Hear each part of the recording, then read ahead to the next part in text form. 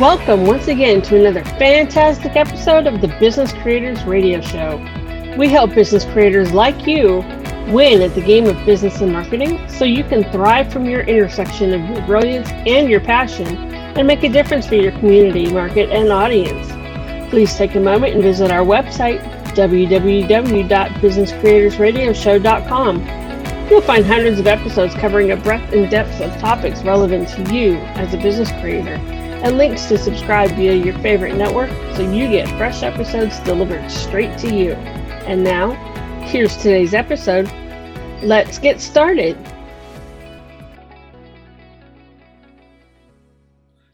My name is Adam Homey. I am honored by your wise decision to tune in and invest in yourself today. We have a treat for you. As many of our listeners know, in addition to being the host of the Business Creators Radio Show, I'm also creator of the Reach System, which works with entrepreneurs to help them launch and host their podcasts as their primary networking, client attraction, and celebrity branding tool. I'm always curious and very interested about perspectives from the media, about perspectives from those involved in businesses such as music, entertainment, because all of these things are so important when it comes to podcasting, when it comes to live streaming, when it comes to using the current modalities that are available to establish your celebrity brand and market and grow your business. For that reason, I am so excited. We have a very unique guest for you today. His name is Howie Zales. He's going to share with us some lessons from his 25 years of broadcast sports and entertainment production. But before we bring him on, let me just tell you a little bit about him. Howie Zales is an Emmy Award-winning camera operator who turned his passion for television broadcasting into several entrepreneurial endeavors. Howie created HJZ Productions, Inc. in 2000 to address the need for professional-level sports crewing and staffing in the New York market. Under his leadership, HJZ Productions grew to be a multi-million nationwide provider of top talent in the broadcasting field. Fast forward 19 years, and Howie and his team founded Veridity Entertainment Services Incorporated, that's VES, which initially focused on staffing in non-union markets. With the onset of COVID, they quickly pivoted to offering best-in-class broadcast quality live streams of professional sports shows and interviews, corporate interviews and meetings, and religious services. In addition, Howie took his love of television production business and created the TV Sports Course, a hands-on training boot camp for the next generation of television crew professionals. Howie is a graduate of the State University of New York at Plattsburgh's Mass Communication Program. Woo! Howie Zales, come on in. The weather's fine. Hey, Adam, how are you? I'm grateful to be here. Oh, I couldn't be more excited. Now, I just read off your very impressive bio. In fact, I'm not sure I'm worthy to be here, and this is my show.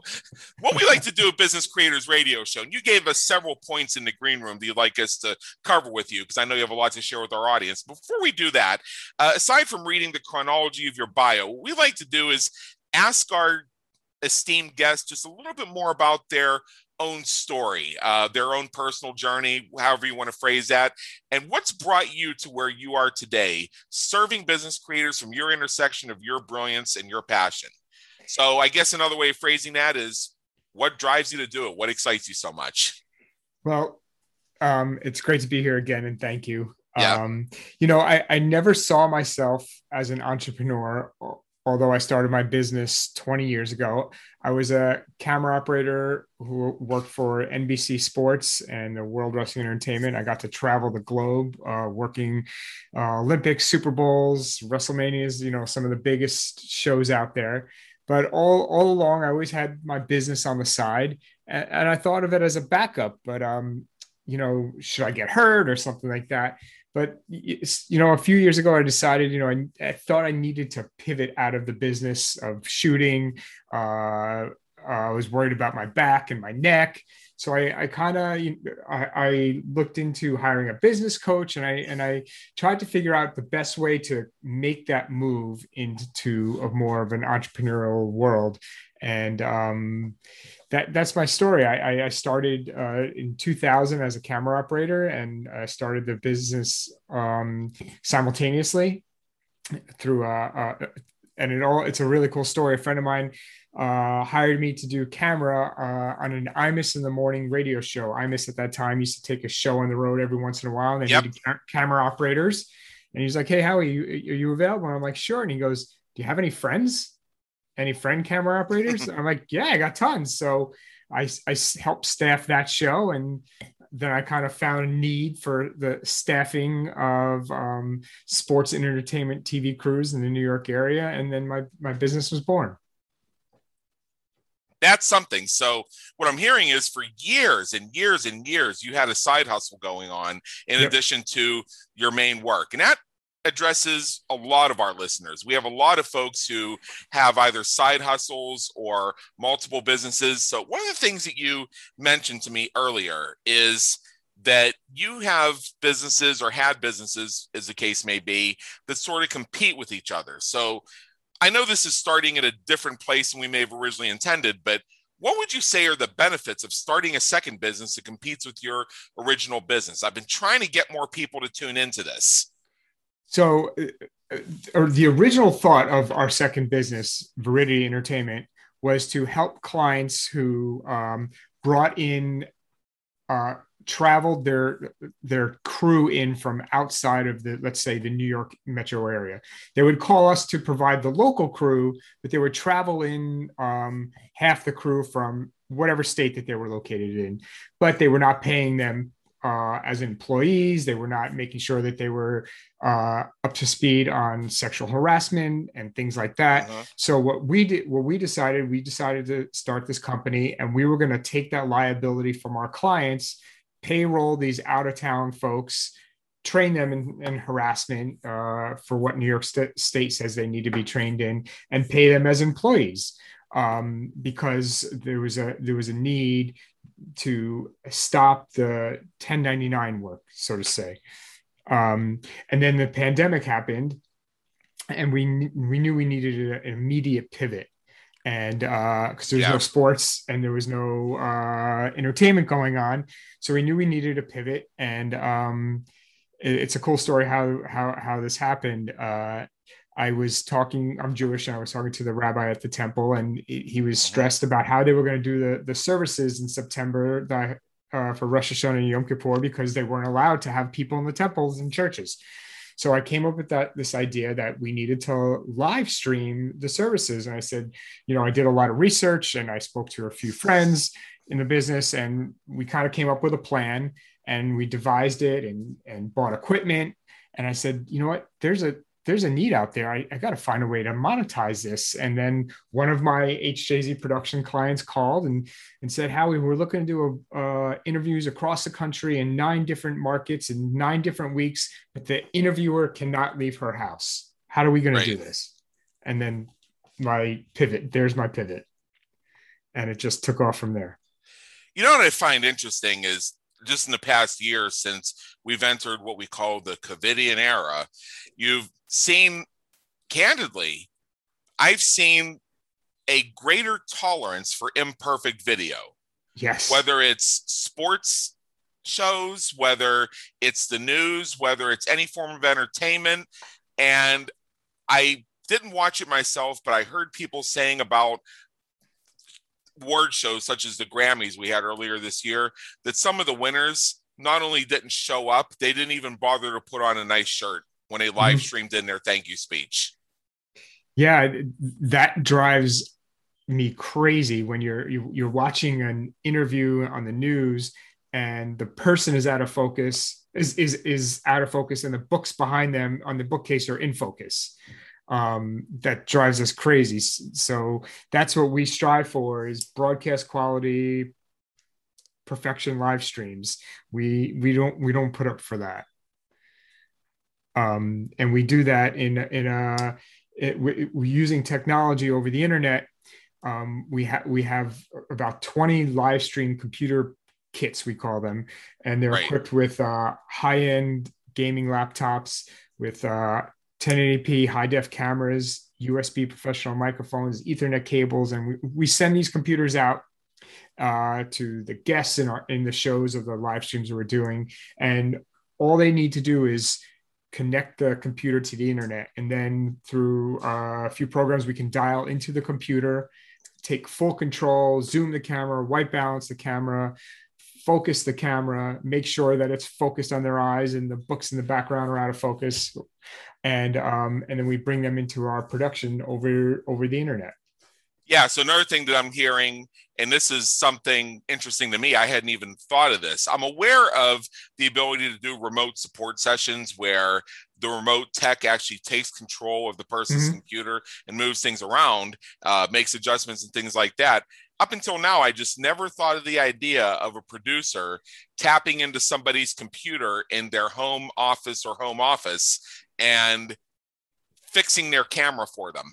Yeah, I mean, I have 4 computers on my desk, and one of the computers strictly is for going into the computers that we send out. I could be logged into 4 or 5 computers at one time, manipulating the focus or the color temperature or whatever needs to get done. I can change the tab on their screen so what they see is different than what a different guest is seeing. We can put questions on the screen for one of the talents so they can read the questions to the other talent. There's so many different things that we can do. So you have 4 computers on your desk. I have 4 laptops, a desktop. I have 3 smartphones.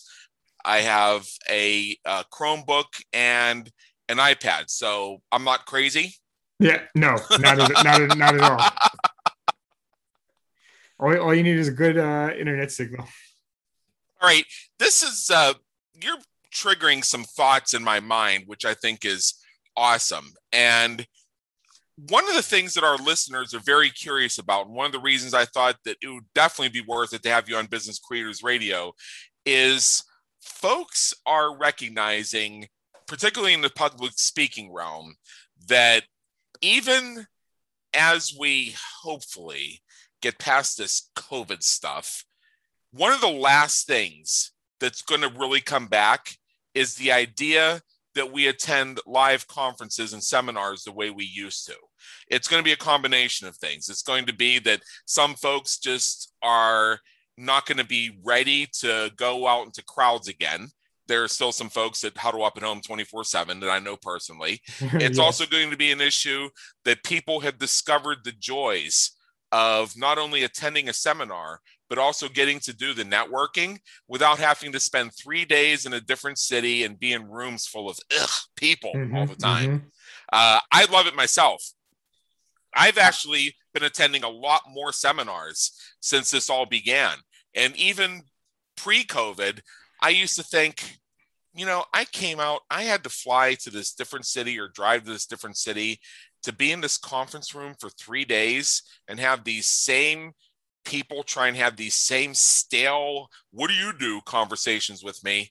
And I could have gotten the same value by watching this through my computer, and I could have rocked the networking in the chat rooms that go along with that live stream and filled my calendar with conversations without even having to put on a decent shirt. Agreed. I don't think it's ever going to come back. I think that we call it the hybrid model, right? Half in person or a portion of in person and the majority of the people virtual. And that's what we're seeing now. And in the corporate world, conferences, I agree. I don't think it's ever going to come back to what it was for every reason you named. In the sports world, it's going to continue to be the bigger events obviously will come back to what it was, but they're like the smaller college sporting events that maybe weren't going to get televised in the past. Now there's an avenue for them to get televised in a cheaper way to, one, keep a lot of the crew remote, still use professional equipment, but in a more remote way, in terms of you don't need a satellite truck to do everything now, or a fiber at every little event. There's ways to do it with bonded cellular over the internet that smaller productions can get done that never were done before. Right. So what I find very interesting in your feedback here is your belief that this is actually a permanent change. Even if the rest of the world goes back to air quotes normal. Right. And I can tell you, being so far on the introvert scale that when I actually do slides and presentations about the introvert, ambivert, extrovert thing, I have to draw a box with an arrow pointing to it way over to the left of the slide. And I have to shift the diagram of introvert to extrovert over to the right so that I can get myself even further over to the left of how introverted I am. So one of the things, and I also say in my book, Groundhog Day is an event, not a business strategy, that every cloud comes with a silver lining. The silver lining is a precious metal that you should mine and invest in because you will grow wealth from it. So I see the silver lining in COVID, and one of which is we went into a situation where we abruptly, effectively, had our lives taken away from us. And it was to a degree that the debate over whether it was even legal to do a lot of that stuff is a real discussion. And I'm not going to get into it here. I'm just saying the fact that it is there shows how drastic it is. Right. Now, then we go into this, well, we slowly ramp back in, and it's not synchronous where everybody goes at the same pace. And there's a step forward and a step back and a step sideways and everything else. We find ourselves in situations where we realize not only that we didn't know what we had until it was gone, but we also recognize things that we're glad that were gone. Mm-hmm. And this is why I wanted to bring you on, and because I think there's going to be more and more need and demand for the type of work that you do. So I wanted to give you an introduction to my listeners and get you into our lineup so that you'd be available as a resource. I see definitely that I agree with you.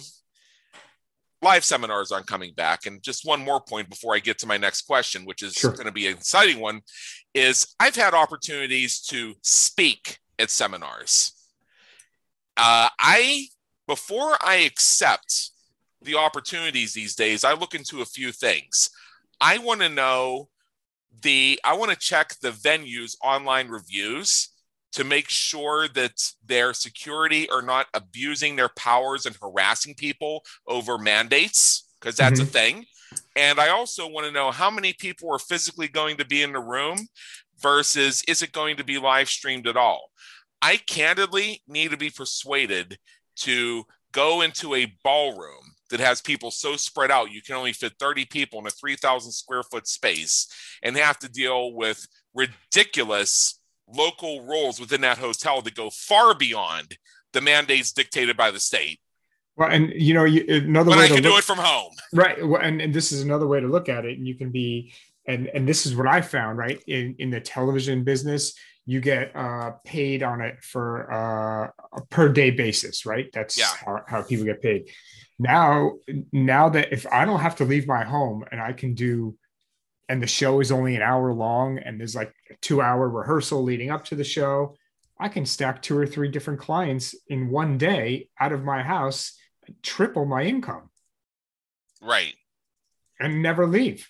And you can do the same thing as a speaker. You can speak to far more conferences and events from your home and never leave and make more money doing it.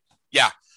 I've been making the argument for years that hosting a podcast and being a podcast guest is a great way to grow your speaking career when you have challenges getting speaker reel footage. Mm-hmm. And I know myself, I went through a struggle. I spoke on a lot of stages, and it seemed like every single time the videographers either didn't show up or they recorded really bad footage. In one case, I actually had videographers come to my house and recreate my speech because somebody forgot to freaking hit record. It got to the point where finally I made an agreement with one of my hosts who graciously allowed me on his stage, and it was one of the larger audiences I spoke in front of, to bring in my own videographers at my own expense.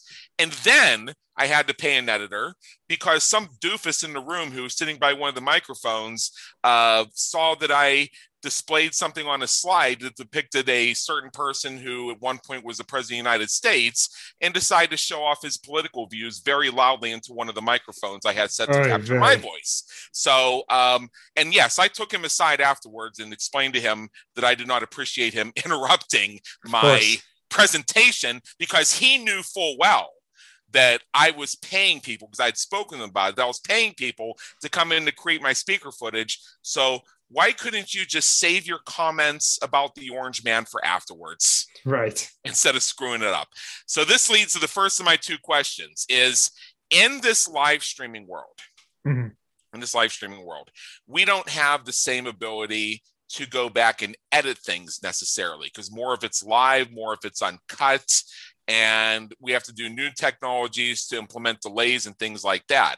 So what do you say to people who may moan or bemoan the decrease in artistic purity that comes with this new environment? I would say, one, it's not true, because we do a lot of recordings for clients that are edited to become live streams afterwards. They just, because of whatever legal reasons, they can't be live. They're medical things. So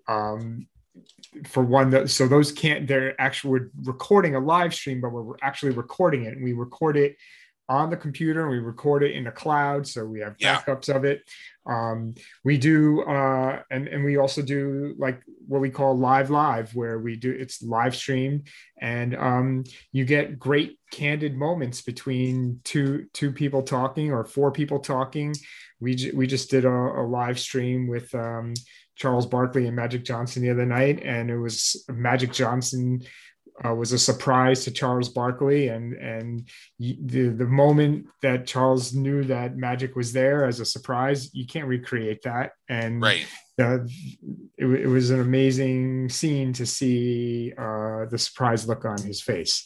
So I don't think anything is lost with live streams, without a doubt. I make the argument that imperfections are actually, this is the part I love. Yeah. and to that degree, I can't tell you how many live streams we've had where dogs and cats have jumped on the person in the middle of the show. I'm so glad you brought that up, because this brings me to a point. You have seen, a lot of people familiar with that video, and this was even before COVID, of the BBC reporter or commentator who was live streaming in from a home office, and their cat jumped up on their desk, and the world thought it was adorable. And then there was a case earlier this year when they were using Zoom and live streaming to conduct a court hearing, and one of the attorneys had forgotten he had set up his Zoom to make himself look like a cat. Yes. And everybody, including the judge, actually thought it was funny. Right. Yeah, I mean, it happens every show, every single show, sometimes more than once.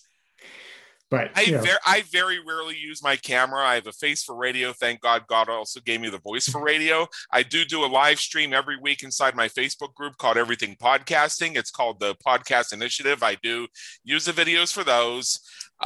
My office supervisor, Princess Alessandra Francesca, interrupts every single one of them. It's gotten to the point where people will say, "Is that Sandra or Stella?" Because I have two black cats. Nice. They become part of the brand. So I want to send my greetings to your dogs. And thank you. And that was so timely. All right. No, nothing to be sorry for. We love it. So this goes to and this is what I suspected, that people actually appreciate the non sequiturs. They appreciate the meta aspect of it. Absolutely. So what about folks who don't speak naturally? In other words, they just don't have that ability to easily flow words from themselves, whether or not they have a stuttering issue, whether or not it's just a matter that they don't have their verbal pauses under control. And I have methods that teach people how to help people with that, and I imagine you may as well.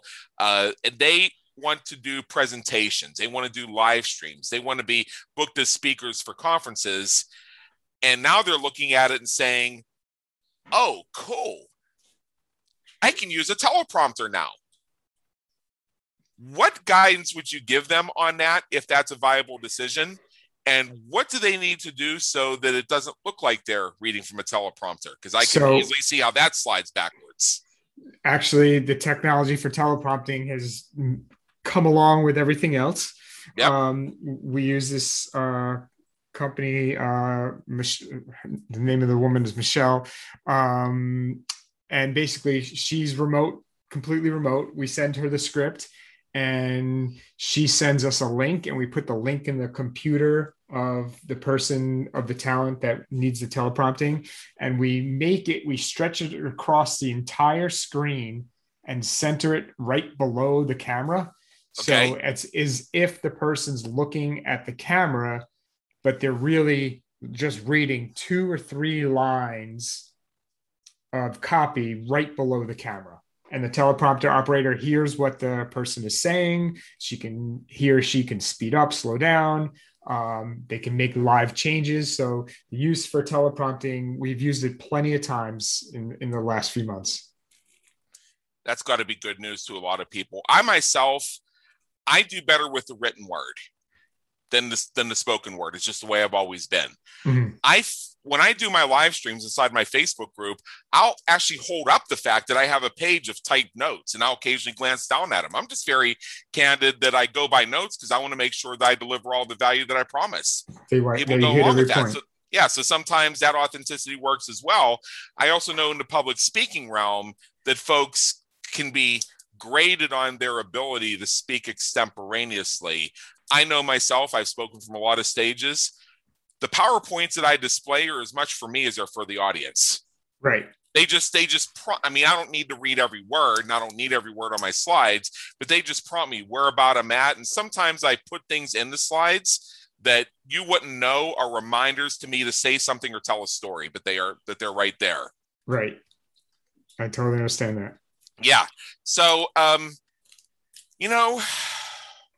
previous generations, and I count myself, grew up watching television.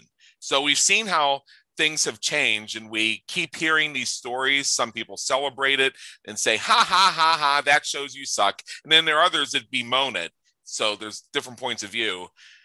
That ratings for TV shows, in some cases, are the lowest they've ever been. They just keep going down, down, down, down, down. Like when people on one side of the political spectrum point at the media outlet that's biased toward the other side and say, ha, ha, ha, you suck. And I want to say to them, look at your own outlet and compare its numbers to 3 years ago. Now, answer your own question. Yeah. So it's global is my point. What's going on? Yeah, it's kids, the younger generation. They're not watching TV. My wife and I talk to our kids all the time about, how when we were younger, if you missed an episode of your favorite show, you'd have to wait till the summer to watch the reruns. Yeah. Now kids are just watching their favorite person on YouTube. They're not watching sitcoms or dramas on the three networks. The 3 networks are archaic compared to Netflix, Hulu, and the other streaming companies. Right. They don't have the money to keep up. Right. I've discovered myself for years and years and years, Tuesday nights between 10 o'clock and midnight, I just got really lucky that the television shows that I fell in love with, that I watched every episode of, always seemed to fall within that 2-hour block. Mm-hmm. And conveniently, people would try calling me at 9:57 saying, oh, we know he's home. I bet you he'll have a conversation with me while he's watching television. No, I won't. That's my 2 hours to be left the hell alone. Click. Right. But anyway, after both Boston Legal and The Shield wrapped up in the fall of 2008, I made a promise that I would never fall in love with a television show again. I have fallen in love with television shows, and my modality of watching them has changed. Mm-hmm. I wait for a season to be done, and then I watch the whole thing in a binge. I've actually found that I get more out of it because without that week between episodes, you can see the threads, but as Yeah. the story evolves much more clearly, because you're waiting 2 minutes versus a week to And see what happens next. the writing has more of an impact. Yeah, Yeah. exactly. So really what we're seeing happening right now may be accelerating trends that have already been in place. Mm-hmm. Absolutely. I love that. I love that so much. So overall, if somebody is hesitant to get involved with doing live streaming and virtual stuff, I think what we've heard so far in our conversation is this is where it's headed, regardless of whether you want it to happen or not. And they're getting bogged down with what equipment do I need and how do I do my lighting and stuff like that. Other than the easy button, which is just to contact you, what advice or guidance would you give them? Yeah, obviously, contact us. We're one-stop shopping, if you will, and we take the worry. Technology can be very, very overwhelming there, and difficult to deal with, and people are scared by it. But that's I guess advice that we would give is make sure you want to make sure that you look good, that you sound good. So you want a good quality camera and you want a good quality microphone, and you have to have good internet. You can't live stream with internet with an upload speeds that are not suitable, and a minimum upload speed is a 10. Everyone thinks that when they hear about their internet speed, they think that they have the greatest internet if they have because the internet companies only talk about the download speed. They don't talk about the upload speed. Yeah. And, if you have a 2 or 300 speed download, that's great. That's great. But not if you want to live stream, because you need a minimum of, and the bare minimum of 10. But we've come across some people that sometimes don't even have a 1 upload speed. Yeah. And they think they have the greatest internet in the world. But that's the biggest problem people face, is their internet speed. Yeah, more people throughout this country have bad internet than have good internet. Yeah, they look at their down but not their up. Exactly. I've seen that, and I've even had my cable providers over the years tell me, "Oh, your download speeds are great," trying to deflect the fact that they weren't giving me any upload bandwidth that was worth anything. Oh yeah, exactly. So I operate. Yeah, but your downloads. Look at your downloads. Run this test, and you can see you are so far into the green zones. Like, yes, I know. I downloaded 25 MP3s today. I just built a new thumb drive of cruising tunes for my car. Right. That's not what I'm asking. I'm asking, why do my Facebook live streams make me look like the Terminator due to bandwidth issues? Exactly. Don't deflect. Exactly. Yeah, and some of that goes to infrastructure. So True. What about the person living in the rural area, or the area where they just have not prioritized updating? Sometimes they're running old wires. Sometimes there's a lot of electrical interference due to existing structures and existing equipment. There's so many things that could be in the way that they can't do anything about without physically moving. And it'd be nice if we'd all just move, but so one way around that is a cellular router, okay, which operates on a SIM card you can purchase from your local cell phone company, and you stick it in. It's a special router. It's a cellular bonding router, and it bonds to the cell signal that's closest to you, and that's a way around. Really bad internet. That's our way around really bad internet. But on the other hand, you have to be somewhat technical savvy to deal with that. Yeah. Okay. Now, does this mean that you have to get an enormous data plan with your cell phone? Because I know myself that even with my data plan on my smartphone, I can be just sitting in a cigar shop streaming videos off the thing. I forget to just switch it to the cigar shop's Wi-Fi, And then Yeah. I start getting the SMS messages. Yeah. You've used 50% of your monthly bandwidth. And then Yeah. I think, okay, well, I'm in the middle of listening to this podcast. I'll switch it over after I finish. I'm not even haven't even listened to the next 20 minutes of the podcast. Another SMS. You've now used 75% of your monthly bandwidth. Right. Right. Yeah, it is costly. Yeah.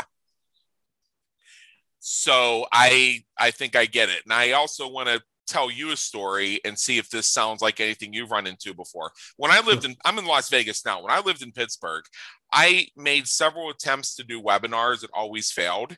Mm-hmm. I mean, it was catastrophic where I'd be at the height of my presentation and all of a sudden my connection would just go away for about 5 minutes. I couldn't even log back in to reconnect with my guests to tell them what happened. This just kept happening and happening and happening. And for almost a year, I just said, I won't do webinars because I'm cursed. They don't want me to do webinars, so I won't do them. I wouldn't look at other technologies because I tried a couple other webinar technologies and I had the same problem.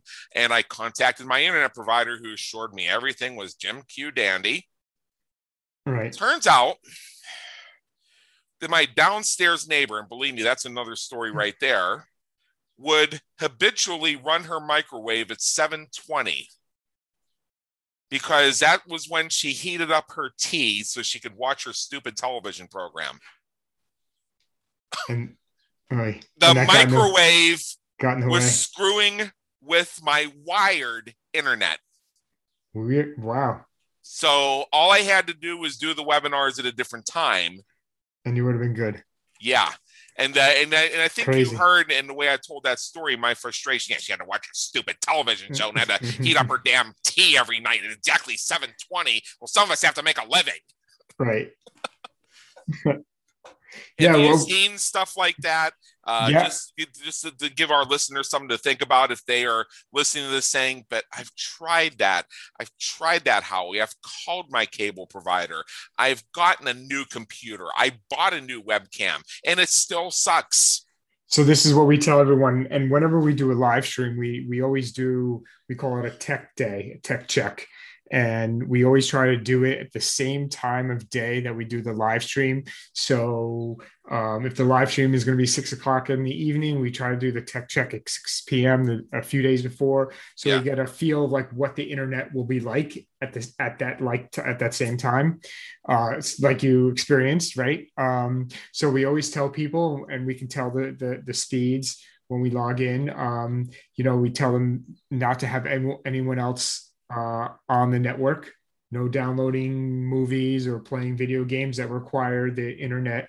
You need to basically have a free network that if you're live streaming, that's got to be the only thing that's going on the network at the same time, because if there's stress coming on the network from different devices doing different things, we can actually see it on our monitors, the signal going up and down, and we know when someone is downloading something and when it finishes. And obviously being wired into your router is always 100% preferred, because when you're using Wi-Fi, it's not a straight signal. It's going up and down, it's fluctuating. Depending, especially if the network is being stressed. But if you're wired, it's a more of a consistent straight signal. So wired is recommended where possible. Yes. That's assuming that the place where you live even has a jack anymore, because I'm actually beginning to see that going away, believe it or not. And also we need to notice that, you and I joked earlier, you have 4 computers sitting on your desk, and yes. I asked you if the fact that I have 10 devices made me crazy. Now, I don't use all 10 devices at once, but it's not altogether unusual for 5 of them to all be turned on and tapping on my network at the same time. Exactly. I may be using one to do a whole batch of uploads of stuff that I did through Camtasia, just put it all up on Amazon at once, and then go use a different laptop to go type different things, so I'm not taxing the hard drive, but it is taxing the internet. So right. What we need to do is, if Bob's your client, he's got to tell his son Dylan to not be gaming when Exactly. Bob's going to be on Newsmax. Exactly. Or whatever, CNN, MSNBC, Fox News, doesn't matter. But when Bob's going to be on the news, Dylan can't game. And it absolutely, the network has to be free of other stresses. And if you are wired, we've also seen this where people say they're wired into the internet router, but they leave their Wi-Fi on the computer on. And the computer will go to the Wi-Fi first. So if you are wired and you have a internet signal from being wired, you need to shut the Wi-Fi on the computer off. So it's only trying to use the wired signal. See, I'm glad you brought that up. And I know that may sound elementary. And why do we just spend 2 minutes on that one thing? I fell for it myself. Mm-hmm. I had no idea. I got a new desktop machine in 2008, I think it was, it was just right around the time when the idea that desktop machines could accept Wi-Fi signals. Mm-hmm. I had it plugged into the wall with a wired connection. For over a year, I didn't know that it was getting its internet signal from my Wi-Fi router and not the cable going into the wall. I specifically plugged that one machine into the wall, so that would be my wired connection, while everything else ran off the Wi-Fi. That would be the one where I need the heavy-duty stuff to happen. Yes. And in the meantime, I didn't know that by default it was going to the Wi-Fi. Yes.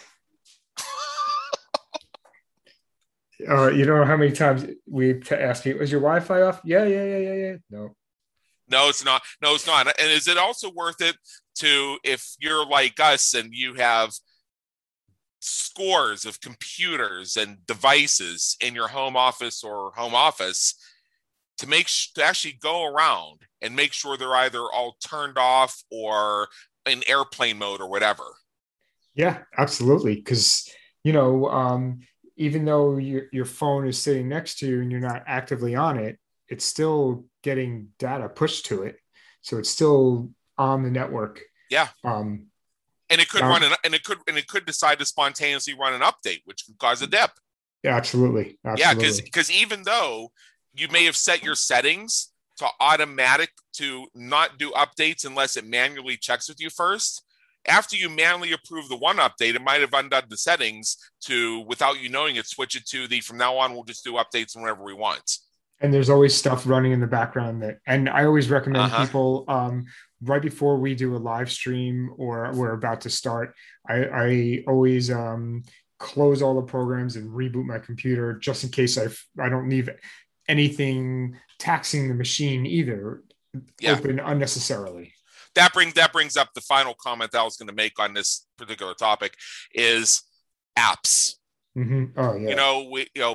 Folks, especially with their smartphones or their iPads or their tablet type devices, they'll willy-nilly download the app every time somebody says, download the app, and then they'll leave it on. Here's another case. People who travel frequently on airplanes will download that airline's app so that they can get information about their particular flight and also have that thing in flight where even if the go-go internet is really not working very well, they'll still be able to get the signal where they can use the app to look at the little map and see how much longer they have until they land. Right. Then they leave the app on their phone forever. Meanwhile, United, Delta, and American Airlines are still doing things with those apps on your phone. Yeah, it's always being used. Something's always running in the background. Delete your stuff is my point. Mm-hmm. Yeah. So what I want our listeners to do is subscribe to the Business Creators Radio Show. Download this one. I know it's very conversational in nature, but within this, you're going to find a checklist of things that you can do within your home office to optimize your upload and download signals, your internet technology, your computer technology, your sound and your video, so that when you're doing live streaming and broadcasting, you'll sound and look a hell of a lot better. Absolutely. Yeah. So as we wrap up here, I mean, this is a topic that is actually kind of self-explanatory. What I wanted to do is just check in with you and see anything else, that any other guidance, any other recommendations, things for people to think about, and anything else you've discovered through your 25 years of broadcast sports and entertainment production experience that can help people getting involved with live streaming and virtual public speaking. Take steps forward today and make it awesome. Yeah, there's a ton of information on the internet. I'm self-taught on a lot of the stuff that I've learned in the last year. There's tons and tons of YouTube videos, how-tos, some of the best programs. What are the best programs to use? Do I use OBS? Do I use vMix? Those are just some of the live streaming software programs. Feel free to email me, get in touch with me. I can certainly help with any questions. And I have a team of people, engineers that are super smart, and we've made a lot of the equipment choices and based on what we know, and we'd be happy to help anybody with any questions that they have. But there's tons and tons of videos, how-to videos, with what cameras do I need, and a lot of it also depends on what you're trying to do. Are you just doing it for fun? Can you just do it with your phone, or are you trying to do a more professional setting where you need more of a professional camera, or professional software, more professional software to do your streams? All right, I have a question. I'm on your website, Viridity, VIRIDITY, entertainment.com, which I encourage our listeners to visit. And this may change if somebody who's listening to this a year from now. You may redesign your website, who knows? But for those of us who are listening to this live, I'm just wondering, you have a video at the very top of your page, and the screen cap, is that your office with that table with the blue sheet on it and like 3 laptops open, and you're holding a joystick and it's sitting on top of a metal box, and you have the little portable speaker off to the side? So that's funny. So basically we did a cooking show out in Portland, Oregon, and we weren't allowed to be, and this is during COVID, obviously, we weren't allowed to be in the house with the talent. So I thought, how are we going to do this live stream if we can't be in the house? How are we going to set the cameras up? What are we going to do? So I came up with the idea. I rented an RV, and we set up an office in the RV, and we ran the cables from the cameras into the RV, into our computers. And this is a shot someone took of us. I'm controlling 5 different cameras. And the person, you can't see him to my right, the director is, directing the show, but I'm with that controller. I'm controlling 5 different cameras that are inside the house for the cooking show. I was curious why there was another laptop to your right there. I mean, were you actually using all those? And if you look at that picture very carefully, now that you mention it, I think you can see your producer's leg. Yes. If you know exactly what to look and where you're looking for. Now, I imagine we're probably gonna have some people going to ViridityEntertainment.com right now just to see what the heck we're talking about. That view reminds me of when I was in college and I was building my competition level sound system for my Camaro. That's what my work area looked like for years. And mind you, it's pouring rain outside, so we're huddled in this RV. The audio person is right behind my computer. I'm there huddled next to the director, but we all had COVID tests, so we were all healthy and able to be in a small spot. But and we managed to pull off a great show for our client, and the cooking show went great. Wow, well, that's really cool. And then, also throughout this website, I had a chance to check it out before. You see all kinds of different views of what the technology and the live streams look like. And the point I want to make to our listeners, and I see this a lot in podcast discussion groups, people discussing how they're building I've heard stories of people literally adding additions to their houses so that they could put special soundproofing insulation into the walls and spending $50,000 on the interior design of their little broadcast room. Absolutely. Crazy or not, because I happen to know, because I see people, Guy Kawasaki, for instance, loves to send pictures of and post them on his social media of what it looks like from his perspective when he goes on shows like CNBC. So you see him, it looks like he's in some sort of professional environment, and he's actually taking a camera of his view, and it's like a warehouse room with wires and machines and concrete everywhere. Yeah, absolutely. I'm sure. Yeah. So it's so the point I want to make here is, I would say that what really matters most is your listener and viewers' experience. If you can make it look great and sound great for them, you could be in a cave somewhere. It doesn't matter where you're doing it from or where you are or how you're getting it done, as long as you can get it done, like you said, in a professional way. Yeah. So what I was thinking we could leave our listeners with is you have Howie here. You can contact him at www.veridityentertainment.com. His name's Howie Zales. If you want that level of support, he's there to help you. That's where I brought him on for our listeners today. And also just remember that the important thing is getting something to work. I'll end this by saying that for some reason, I cannot get my Focusrite 4i4 third generation preamp thingamadoodad to play nice with either Zoom or StreamYard. I've gone through all the tutorials. It just doesn't work for me.